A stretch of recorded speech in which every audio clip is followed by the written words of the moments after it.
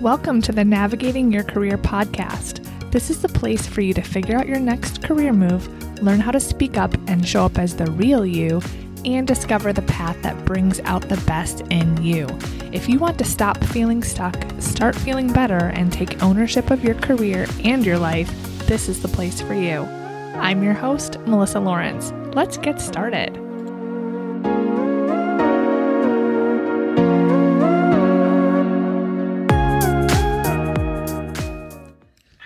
Hello, welcome to this week's episode of the podcast. How are you today?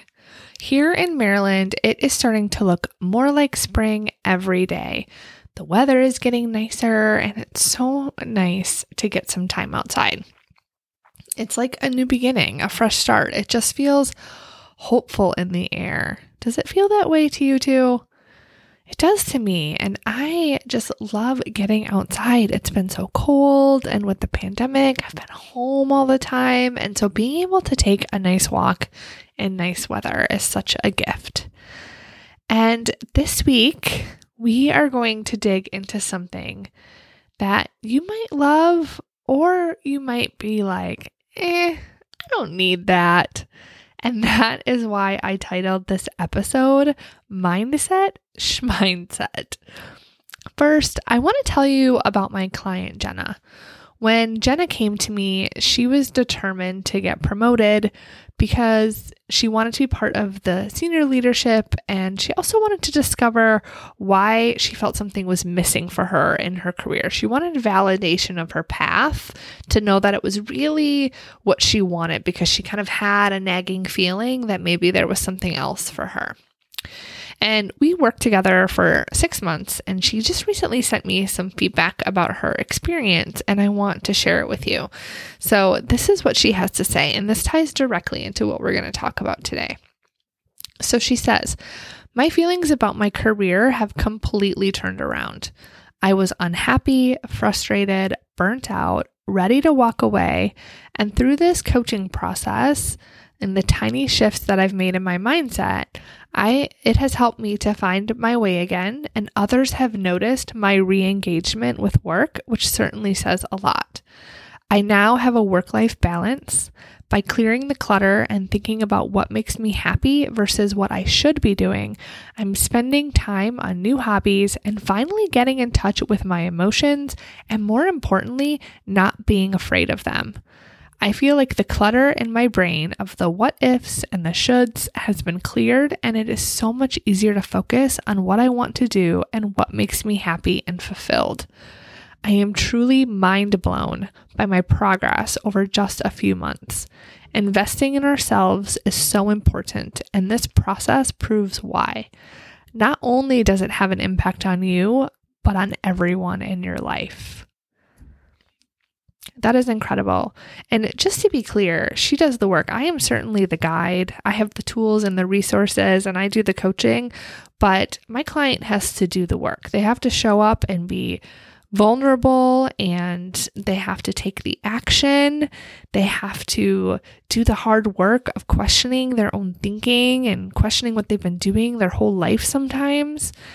And that is what she did. And that is why she has had these results. And it's so fun because we've had these conversations where she doesn't recognize thoughts that she had when we first started working together. And even though we have them documented, and I do that just so that I can show that progress, because you will forget what you were thinking. And with that reminder, you'll be like, oh, I was thinking that, but you have such a shift, such a transformation in the way that you show up and the way that you think about your life, that it's hard to believe that that was really how you preoccupied your thoughts and your mind, and your time was thinking about these things in just such a different way that wasn't productive for you. So it's just so cool to see. And I was so honored to receive this feedback from her. And so when I talk to my clients, some are super open to the concept of mindset work and how our thoughts and beliefs are connected to our results. Others are like, okay, you want me to do mindset work? How about you just tell me more about the career mapping and the communication skills? I want a checklist. Tell me exactly what to do. And you may be one of those people. You may want a worksheet or a checklist that tells you exactly how to get results through your actions. I was actually just talking with someone last week, and we were talking about some of this stuff in her thoughts, and she was having this pattern of approaching situations the same way, and it was tripping her up, and she was getting the same results, but she wasn't really seeing that that was the case. And she was like, okay, but what are the tips? Just tell me what to do and I'll do it. And it's more than that. It's so much more.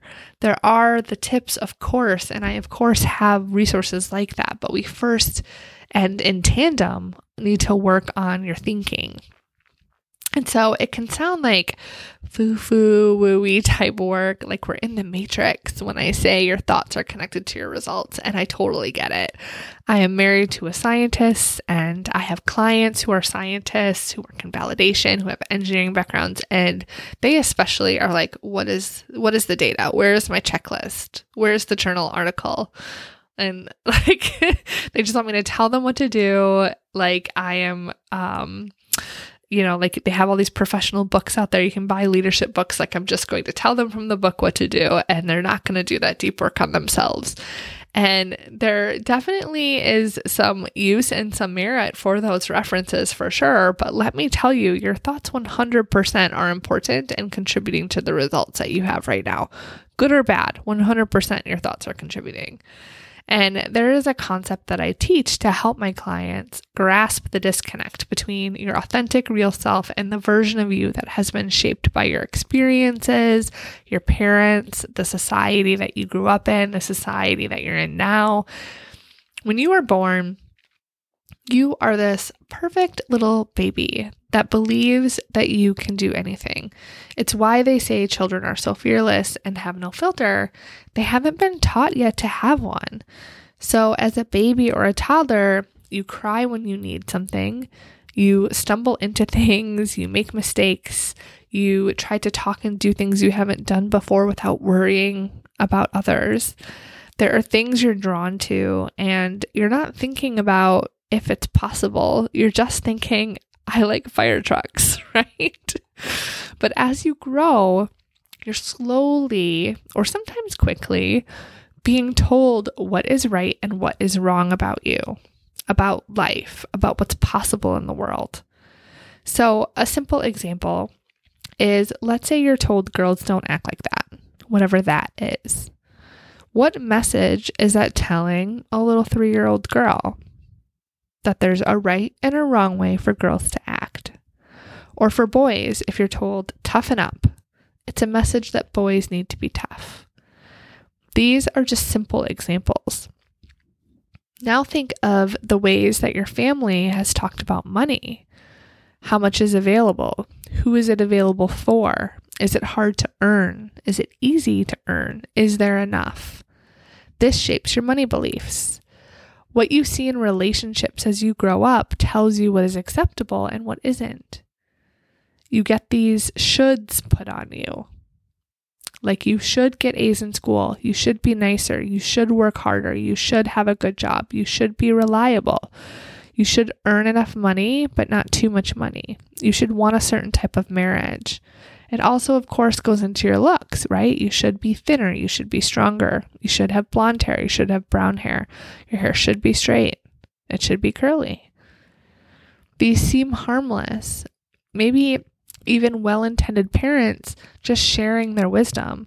But the problem is that should is damaging because it implies that we are wrong. Either we are wrong, or we were wrong, or we are going to be wrong. But all of these little things shape our lives and our beliefs. And our beliefs become so ingrained in our thinking that we don't even know we believe them. But they are shaping the way that we approach the world, the way that we think about what is possible for us.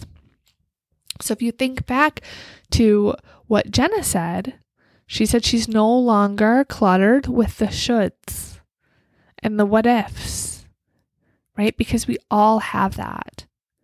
We all grew up with a certain type of environment, with certain guidance, good or bad, that told us what was right and wrong in the world, and took that kind of innocence that we had when we were really young and started to shape it into society, what would be acceptable. And that can cause us to lose our sense of self.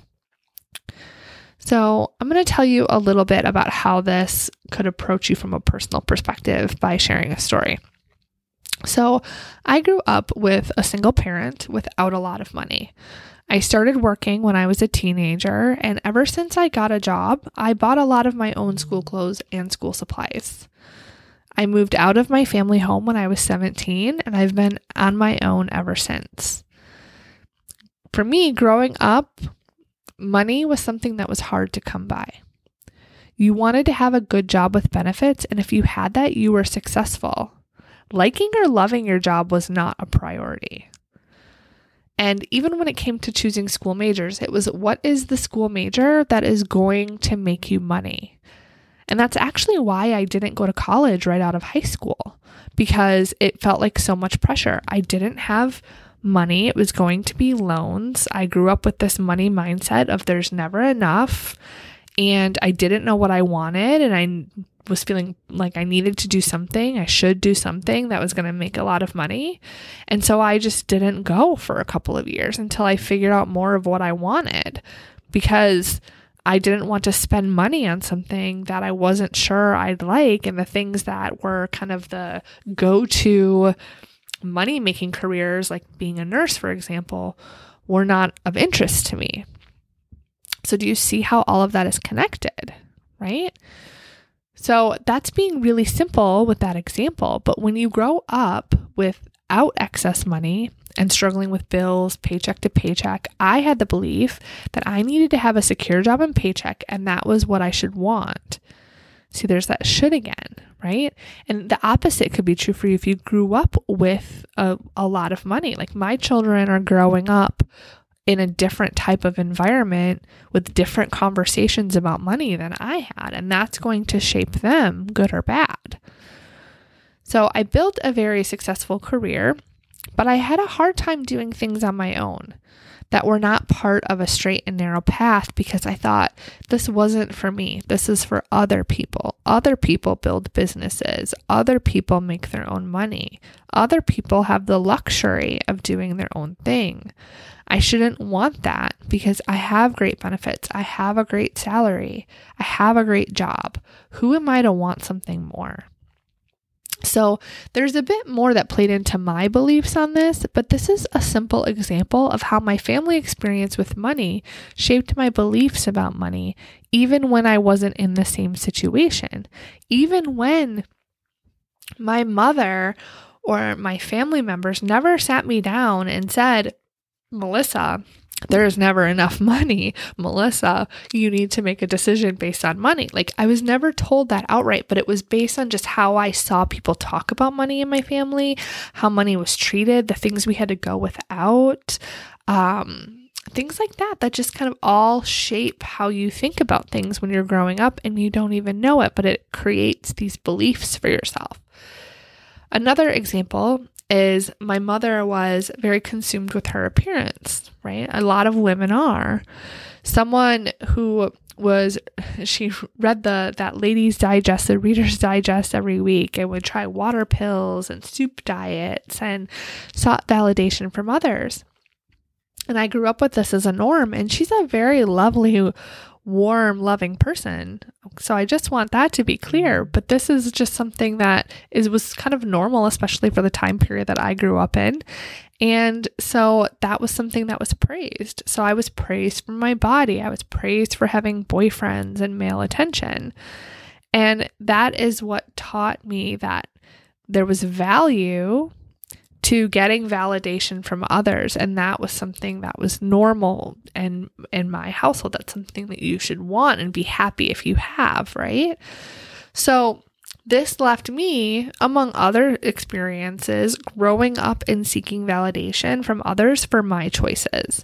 It's so sneaky. And again, no one told me directly that I needed to do or be anything. It was just the kind of implications or innuendos of conversations or seeing behavior of other people. It's really so sneaky. And so if someone were to ask me, do you have this belief? I would not think that I did at that time because it just was so ingrained in the choices that I made and how I showed up for myself. And I've since overcome all of these things. I've done the work myself. Everything that I coach my clients on, I have done the work myself on. And so I did that by understanding how my thoughts were creating my results. So even though I was a high performer, married, picket fence, all the things, money, big house, I just wasn't happy. And you know why? Because I did all of the things I should do. I didn't give much thought to what I wanted to do. This is something I see a lot with my clients. I've talked to many people who have said they never intentionally chose their career. They just kind of fell into it like it happened to them. They started with getting a job, got good at it, got promoted, went to school, earned advanced degrees, and followed the path that made sense, the practical one that they should. Then they realize, often after years of building their career with a family of their own, that they don't love what they do and they aren't sure what they need to do next. I'll ask them sometimes if they've chosen their career or how they've gotten into it. And when they realize they've never chosen it intentionally, it's like a light bulb goes off. It's the beginning of a beautiful conversation about reflecting on what happened and what could be different. So this could be you, or maybe you did choose your career. Let's say you did choose your career, that you like it well enough and you don't resonate with any of the childhood experiences that I've had. You don't think that you've had any sort of experiences that shape you today. First, I would say that's not possible. Good or bad, your experience has shaped you today. You have beliefs, some conscious, some not, that guide you in your decision making. We have something like 60,000 thoughts a day. It's like a thought scroll over our forehead, right? You can have that visual. 80% of those thoughts are negative. Where do those thoughts come from? More so, which are coming to the front of your thought scroll in your mind versus layered deep beneath? Your brain has 3 motivations, which I've shared in earlier episodes. To avoid pain, seek pleasure, and keep things efficient. And those motivations are influenced by your beliefs. So if you've had experiences that have caused you pain, which as a human is pretty much guaranteed, your brain is using that data to prevent you from being in any situation that is even close to that one. Your brain also can't tell variance in danger. So if you had a traumatic experience where you were hurt in some way, anything that resembles that at all will set off all of your red flags, and you will likely not make decisions or do things now, even if they are good for you. There is a model I use with my clients to help them understand this and how it applies to them. We take your beliefs, I help you figure out what they are and which are helping and which are hurting you as they relate to your results that you want. You learn how to connect those beliefs and thoughts to your feelings and your actions or inactions. Once you have this awareness, I teach you how to do this work yourself. So you can manipulate your thoughts, know which to keep, manage that thought scroll, know what to rewire, and how to create the results that you want. You have to have this awareness first, though. So if you find yourself unhappy, stressed, having the same results over and over, beating yourself up, you have beliefs that are contributing to that. Giving you a checklist of take a walk, get some vitamin D, here are some communication tips, are not going to be effective at addressing the root cause. We need to peel back that onion of you and get to know you at a level you probably never have. Like I said in the beginning, you were once a baby that felt a world of possibility, and along the way, the experiences and people in your life have told you what you should want, what's okay, and what's not. And again, it isn't always through words, sometimes it's through behavior. So after years and years of this, when you find yourself unfulfilled or not getting the results that you want, we have to reconnect you to that version of you that isn't so guarded by these experiences and beliefs that you've created. We need to uncover which beliefs are helpful to where you are now and which you can let go of. because the beliefs you have, good or bad, are there for a reason. They are serving you, protecting you, or helping you in some way. But like I said, some may not be needed anymore, or your brain may be believing them because of a prior experience that is no longer relevant. This work is so important. My clients say they find this mind-blowing, transformational, and provides them the tools to see their lives differently and achieve anything they want. If you want to dig deeper on this and really understand yourself better, know what beliefs you have that are holding you back, and create the ability to achieve anything in your life, including knowing your ideal career path, I invite you to work with me. And there are a couple of ways to do this. First, you can apply to work with me one-on-one. To do this, you would head over to my website, www.melissamlawrence.com/apply, and you can complete a brief application, and I will reach out to you to determine if we are a good fit, and you can get slotted in for the next spot I have available. Second is I have an incredible new program launching the end of this month called the Career Passion Project. And this is a 6-month group coaching program where we will not only discover your ideal career and create a plan to make it a reality, but we have a whole section on mindset blocks so you can understand yourself and your beliefs better. And I teach you the concepts and the model that I talked to you about in this episode. We also cover communication skills and some of those tangibles that you are looking for. Those checklists and practical how-to guides are all there too. You can learn more about this program through my website. I will put a link in the show notes. The applications for this small group intensive open March 29th, which is coming up before you know it. It's just a couple weeks away. And we get to work with our first call the week of May 24th. I cannot wait to invite you into this new offering. All right, that is all for this week's episode. Have a wonderful week.